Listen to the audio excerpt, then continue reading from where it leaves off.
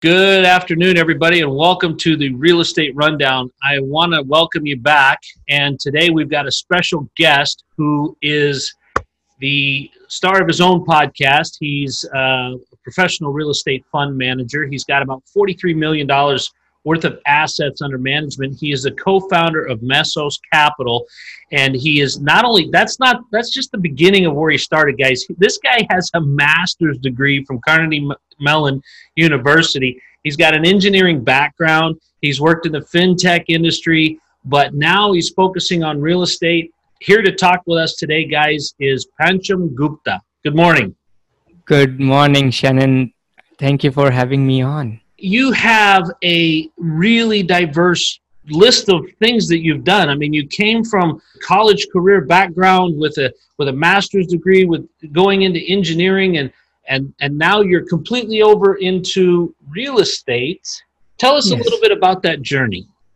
Absolutely. So even before the college degree, so I am originally from India. I was born and brought up there. I came to the US for my master's degree in computers from Carnegie Mellon. And the idea at the time was that I would get my degree and I would go back home to my home country to do something on my own there. And I just started working here to get some work experience and all that. And, in 2009, we actually sold everything that, we had to go back. And then we found out that, we are expecting our first kid. We said, okay, you know what, let's delay the plans and the history will have it. We never go back. We decide to stay here. And, in 2011-12, I started, when I decided that I'm not going back, I started reading a lot of books about investing here. And I read this purple book by Robert Kiyosaki, Rich Dad Poor Dad, and Cash Flow Quadrant. It has changed many people's lives. So it did for me as well. And I started investing in real estate as a hobby. Slowly it became addiction for me, and at some point it became passion for me. I had properties in over 5 different states as a side investing thing, and then slowly I started raising capital. Also, people started reaching out to me to invest their capital because they knew what I was doing, and from there on I decided that this is what I want to do full time, and I quit my job and started doing syndications full time. So that's the long and short of it, real quick. But yeah, that was the journey. You're one of many people that mentioned Robert Kiyosaki, but you're one of few people that are honest enough to tell people that real estate can become an addiction, because it really can. It's something that starts out as a hobby, but then it slowly takes over your life. And then the next thing you know, you're on vacation, you're driving through Hawaii, you say, oh, look at this. I wonder what that house will sell for. And then I wonder what it would rent for. And your wife just wants to go to the beach, but it becomes an addiction. And it's so funny because most people won't admit to it. All of us that are in real estate full-time know that it is an addiction. But I'm glad you pointed that out, and you're not afraid to be honest with my listeners. That's awesome. From what I heard, you've only been doing real estate even as a hobby for about 8 years, and you've only been doing it full-time for how long? Full-time, little over a year, actually. When was it that you realized that you could stop doing the daily grind and really do this full-time and make this 100% of what you do in real estate? So that was a slow progression to that decision. But really, at some point, I realized that, why am I doing this daily grind where I have this little thing that I'm so passionate about, and, that I would literally not sleep at nights and look at the deals and all that. So in 2017, I really realized that, even though I have a very high paying, lucrative career in fintech, this is something that I want to make as my full-time passion, pursue my passion full-time gig. So it was really a decision. There was nothing really that I had to go through, physically. It was more mentally, and it was very hard decision for me. My parents, my wife, everyone actually was against it for me to quit my full-time job, which was actually very, very lucrative. We all get comfortable with the security, right, that a job is. I mean, that your wife knows that on the 1st and the 15th there is money in the bank account. And Yeah. and the real estate, well, that's kind of his hobby, you know. And so maybe we're going to buy another property, and then all the money goes away again because that's what he used to buy the property, right? Yeah. My wife does the same thing. She says, "Do we have any money, or are you buying another property?" And I just have to tell her, I said, it's all going to pay off someday. And she said, yes, but the electric company called and they want paid today. So, so you are doing syndications with your multifamily. Tell us more about that and what you've got going on. It's me and my partner, two of us. Before I quit my job, we've done like 5 syndications, and that's what me and my partner started doing back in 2017, where we pooled together a bunch of resources, in this case money from friends, family, different people, to go buy multifamily buildings um, and give out nice returns in return for this invested capital, and also make the community better for the tenants, and overall win-win situation for everyone who's involved in the project. So far we've done 5 syndications, and we are in the process of creating a brand new fund, because we believe, given that we are in this COVID-19 situation where in 6 months to a year we are going to have a lot of good opportunities available for us to invest our capital and generate some good returns for the investors. So, a lot of people are saying that we're going to have, the COVID slowdown. We're going to have, the COVID crush. We're going to have, the foreclosures, the forbearances are going to hit. What particularly makes you believe that the economy is going to suffer because of COVID, and when do you think that's going to happen? Yes, so that's again a very, very good question, $1 million question. I'll give you my opinion on that. So there is this, this guy Buckminster Fuller. He had this theory on, whenever you throw a rock in the puddle, like, so there's a ripple effect, right? There's a smaller ripple, then bigger, and this bigger ripple. So right now, like, I have a lot of friends who own businesses, like whether it's restaurants, or gym owners, or spa owners, and different kinds of small businesses that are out there. Even though stock market is going up and up and up, and the Federal Reserve is printing a lot of money to sustain all of this, what I'm seeing on the ground is that there are a lot of people who are actually hurting, who have small businesses. They're okay right now because they got some relief from the different kinds of loans that were given out.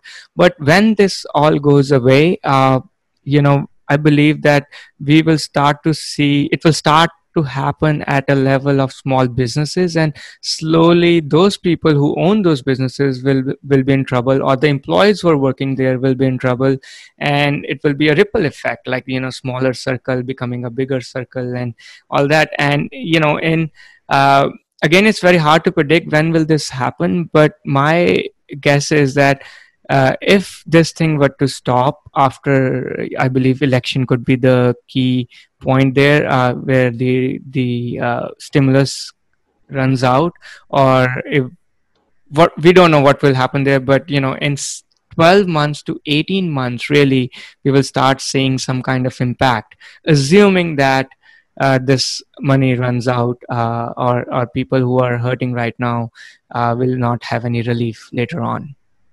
I just pulled that up because I had a quick question about what you were talking about as far as small business. And small businesses actually make up 64% of the new jobs created in the United States in 2019.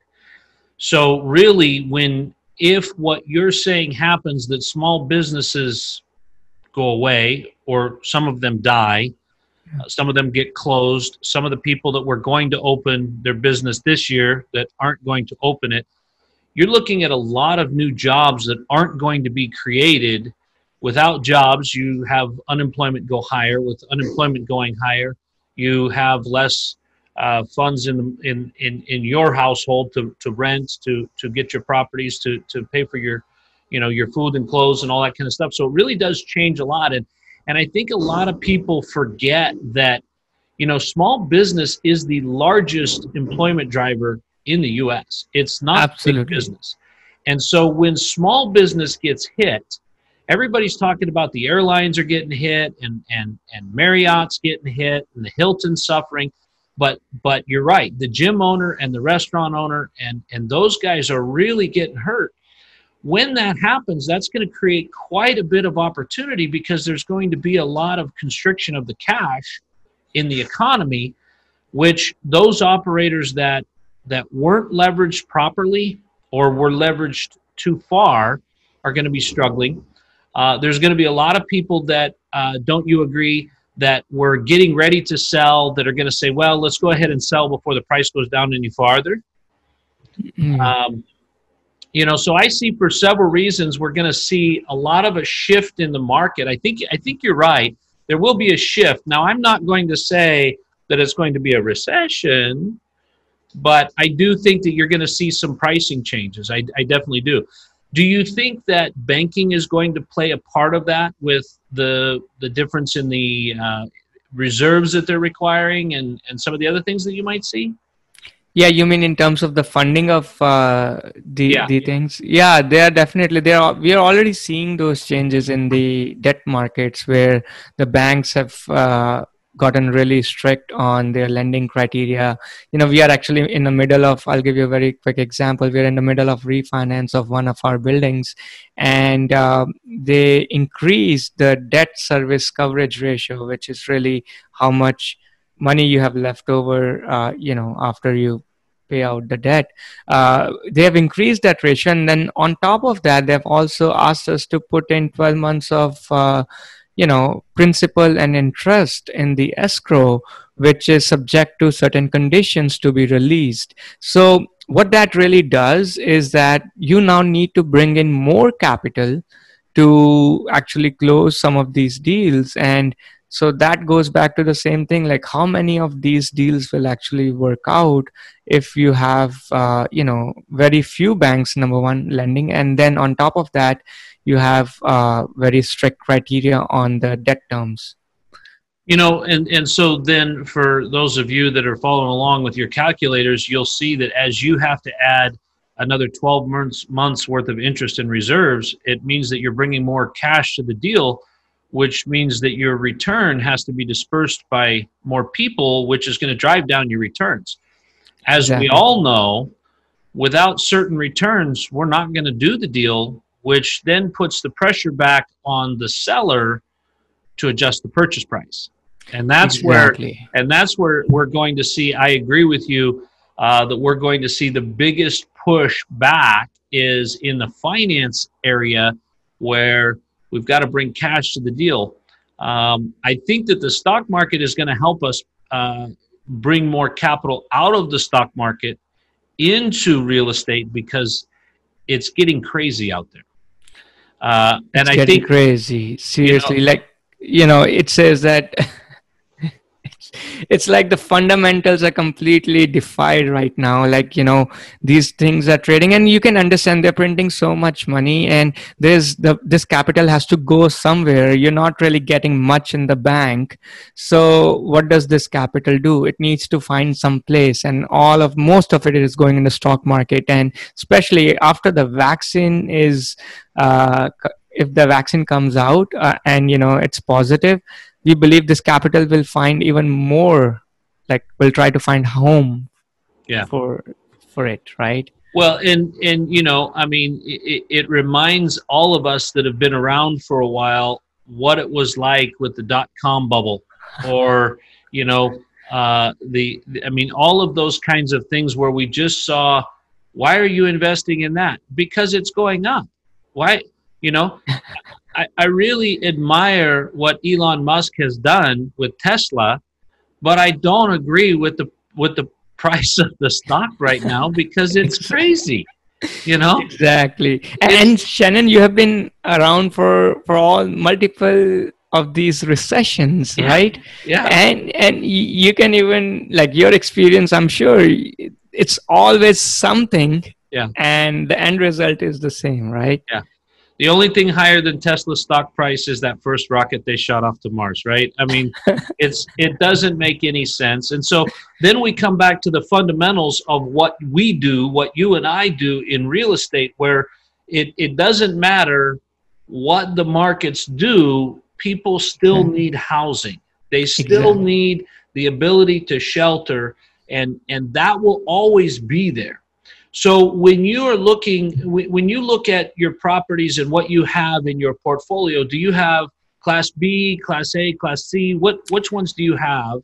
So we have a mixture of Class B and Class C products in our portfolio. So I would say about 50-50.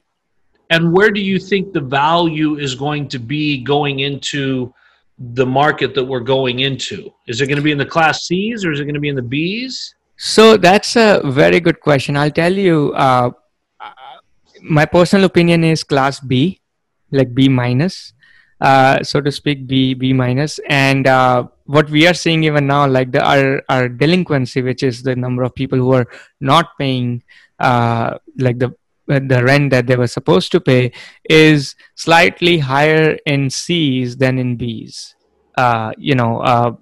For whatever reason, and also right now what we have seen, and I'm sure you would have seen that in your markets too, but the spread between the pricing per unit of Class C product and Class B product has reduced over time. And so you could buy Class C product, like Class B product, with not a lot of premium on top of what you would pay if it was a Class C product. So what we like, our personal philosophy is that we believe that Class B product or Class B minus is going to is a better value for money right now. And when, as the time goes on, we believe Class C, just like a small cap stocks versus big cap, Class C product will fall a lot more in value as compared to Class B. And yes, then there will be opportunities in Class C. And it's funny because, as like with all markets, and I will be the first to admit that the real estate market is hot also, right? I mean, 3% interest rates will heat up any market, right? I mean, But when you really think about what you're saying as far as Class C, everybody looks at it and goes, well, if I get in at the bottom and I buy this one that needs a lot of work, then I can make my Class C a C plus or maybe a B minus. So I will buy this one and hope and push and do more.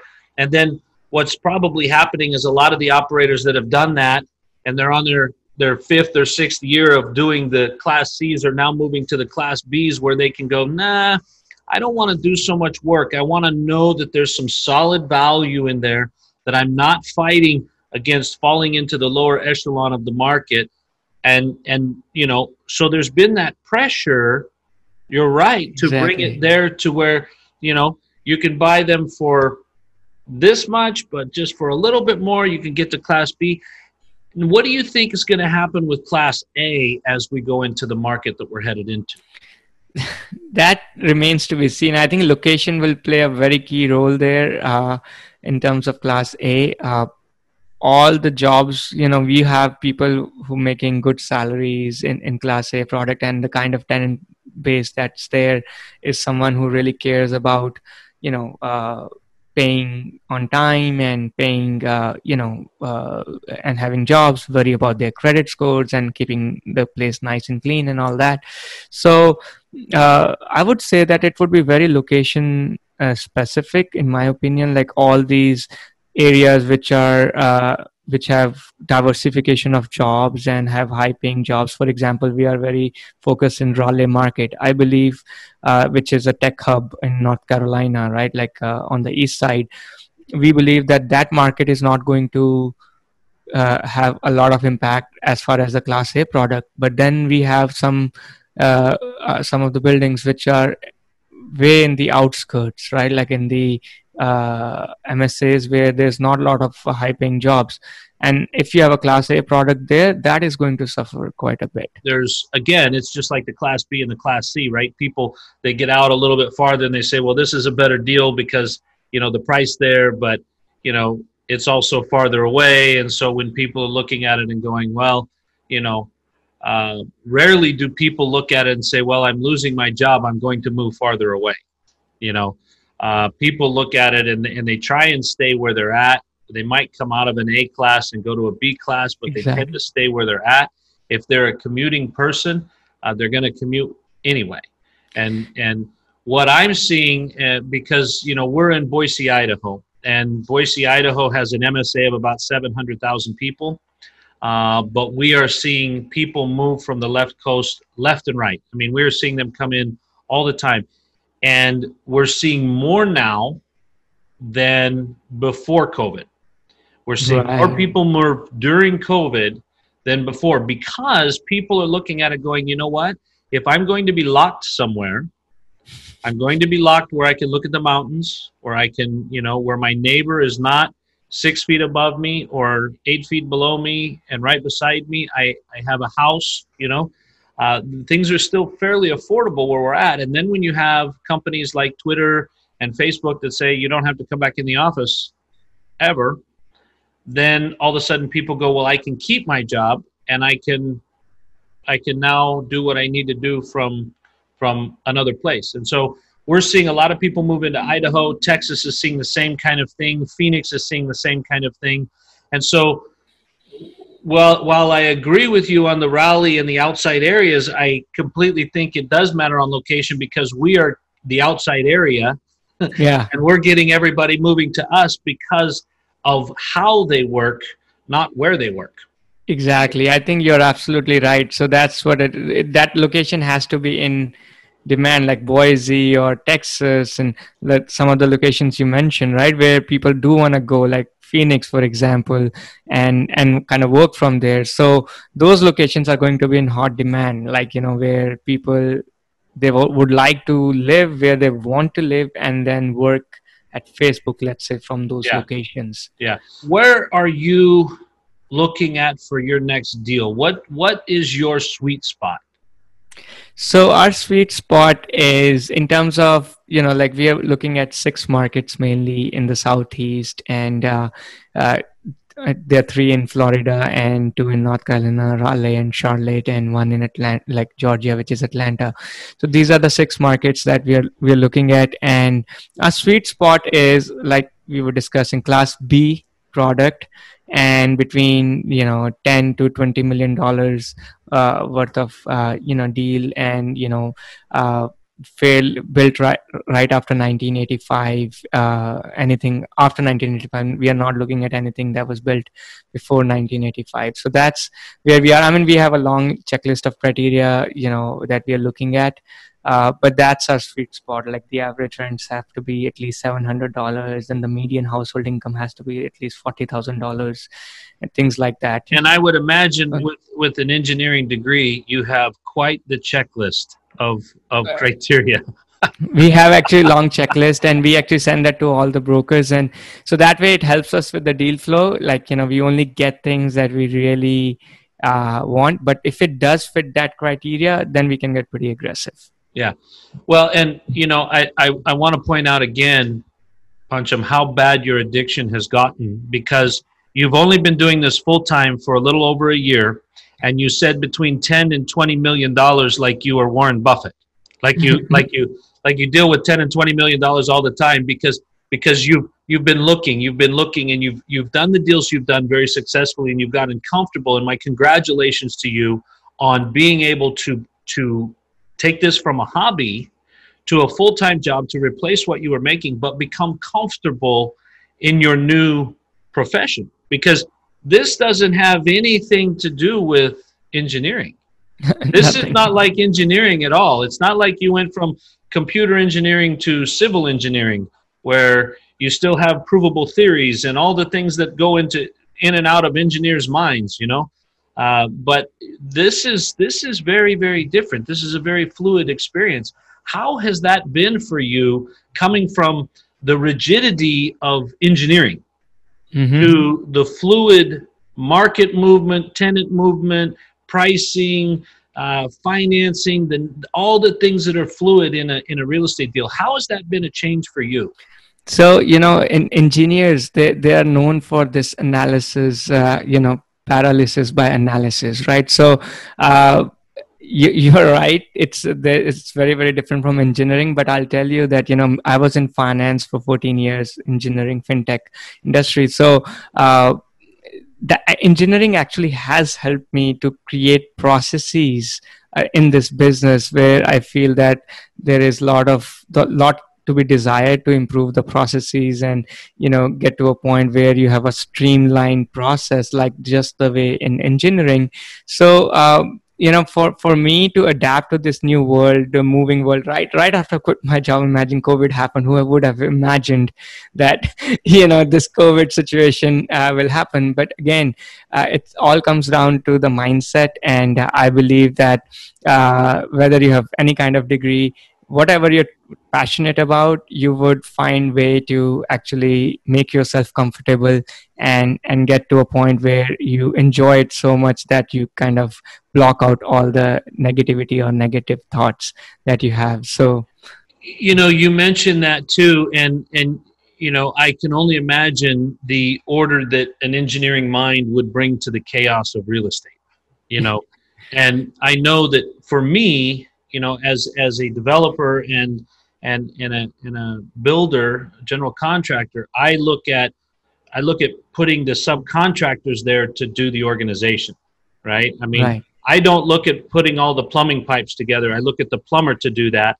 So he brings the order. I just bring the people. Whereas an engineer, they have to bring the process, and they have to have the standard operating procedure for this.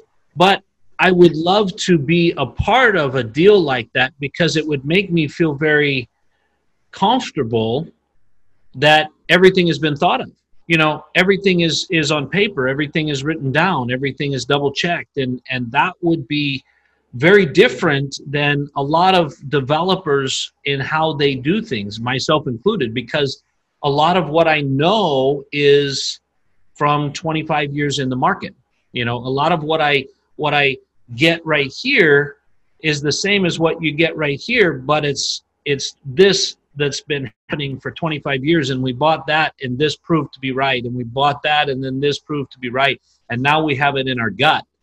Right. But to have the checklist, and we're very much in the process of doing that. I have a gentleman who is bringing everything under one roof and standardizing all of our operating procedures and getting our due diligence checklists all standardized, because we have a different one for industrial, we have a different one for multifamily, and getting it all the same.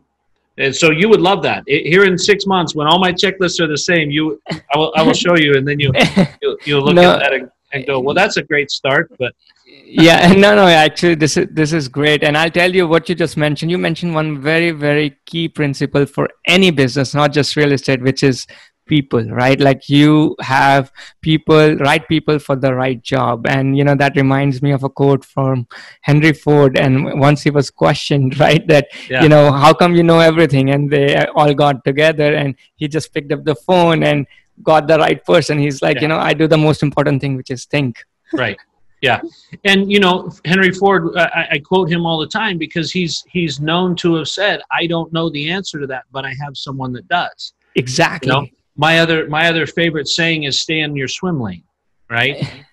It's not famous, but it's what I say all the time. And I find sometimes that the people that work with me, they tell me, that's not your swim lane.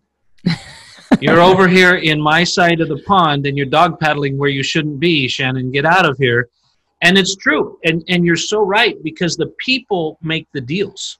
Exactly. The people that you're working with, the people that you're employing, the people that you're contracting with, the people that are the brokers that you're working with, everybody in the deal, and how you treat them and how they work together is so important in real estate, because it has to make that engine continue to go around and to get where it's going to go. So now you mentioned earlier that you were creating a real estate fund. Yeah. Explain to us what the difference is between a real estate fund and a syndication, as we all know syndications. Sure. So in a real estate fund, like in a syndication, you are actually doing a single deal syndication. You're actually buying a deal and you're raising capital for that deal, and the fund raise is complete, and the fund is like the individual syndication is closed as soon as that deal is done. So it is very, very specific to that one deal. People come in, they know exactly what they're investing in, and they invest in that deal, and it's done. There's no more investors coming in for any other deal.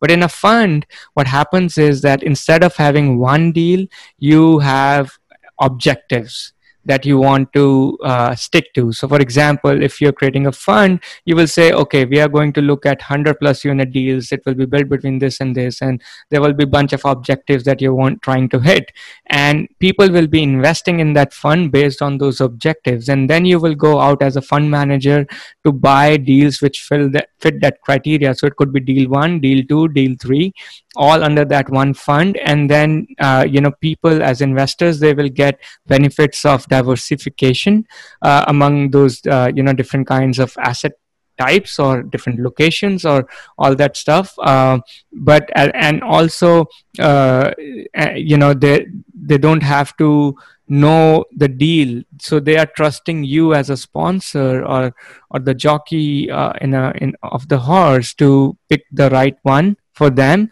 and then you go out and do the deal. So that's the difference between fund and doing individual syndications. It's similar to, like, for example, investing in a REIT.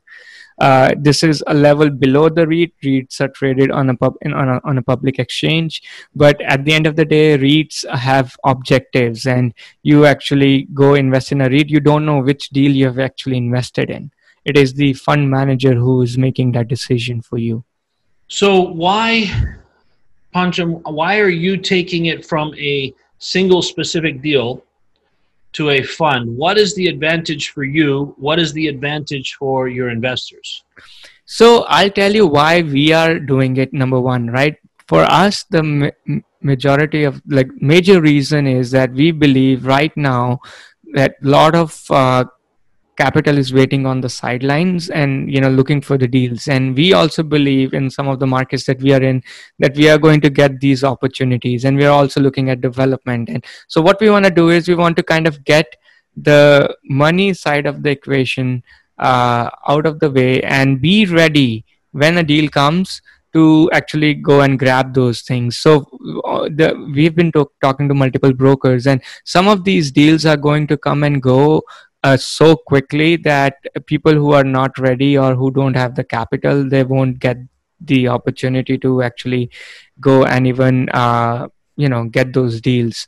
So that's one of the biggest reasons why we are doing this. And second is we are trying to look at different opportunities. So we are doing grounds up development here in the tri-state area, and then also looking at these existing multifamily deals in the southeast. So we want to give that opportunity to our investors who want to be part of both, and they don't want to have to pick and choose between either one of them when they have certain capital. So we have had our investors who have come to us and they said, you know what, is there a way where they can be part of multiple deals with this capital? And so that's the other reason and for us to do this. Yeah, well, and especially where you guys have the track record. You said you've completed, you've gone all the way through the cycle with 2 of your syndications, and you have that track record, and you have investors that have invested with you before and they're comfortable.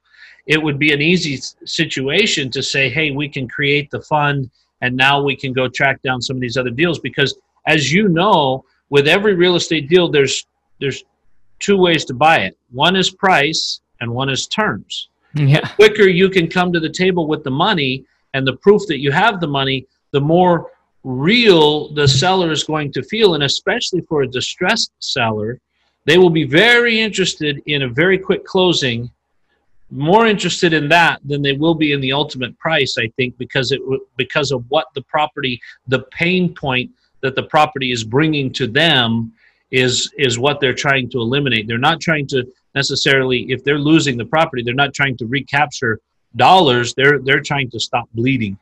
And so exactly. I think that that's a very wise thing. So you have in a very short period of time come from a part-time hobby, as you said, to realizing this was your passion, to moving away from a very good job And has your wife forgiven you yet? What's that? Has your wife forgiven you yet for quitting your good job? Yes, she has. You know, my wife would be very concerned if I was going to be working from home all the time. I don't know that she would like that. But now you are going to the next step that's even a little bit bigger than syndication itself, to a fund. That's pretty ambitious. That's very ambitious. But I commend you because you seem to have all the steps and all the pieces in place to make that very successful. So, Pancham, last question is, where can everybody find you and learn more about your podcast, the deals you got going, how to become involved with you? How can they find you? Sure. So the name of the podcast is The Gold Collar Investor. I have this podcast where I teach about personal finance. We don't talk about just real estate, but generally, different asset classes, asset protection, life insurance, things like that. So they can find out about that on the website, thegoldcollarinvestor.com.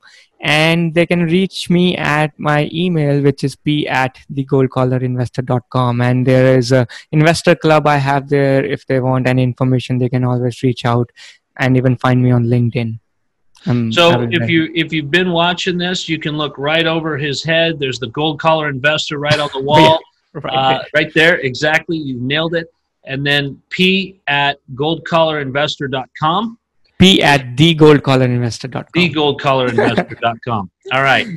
So, Pancham, I really appreciate your time, and I really appreciate you stopping by the Real Estate Rundown and giving us some insight into what you've been doing. You've been a very busy guy. We can't wait to see what you're going to do in the next coming years with your new fund and how that's going to propel you. I hope that there are deals for you to find that don't cause a major recession, but I hope you all the success in the world, my friend. Thank you so much for coming by the Real Estate Rundown. No, thank you so much for having me, Shannon. All right. Everybody, it's been Pancham Gupta with the Real Estate Rundown. I'm Shannon Robnett. We will catch you next time. Be good and be safe.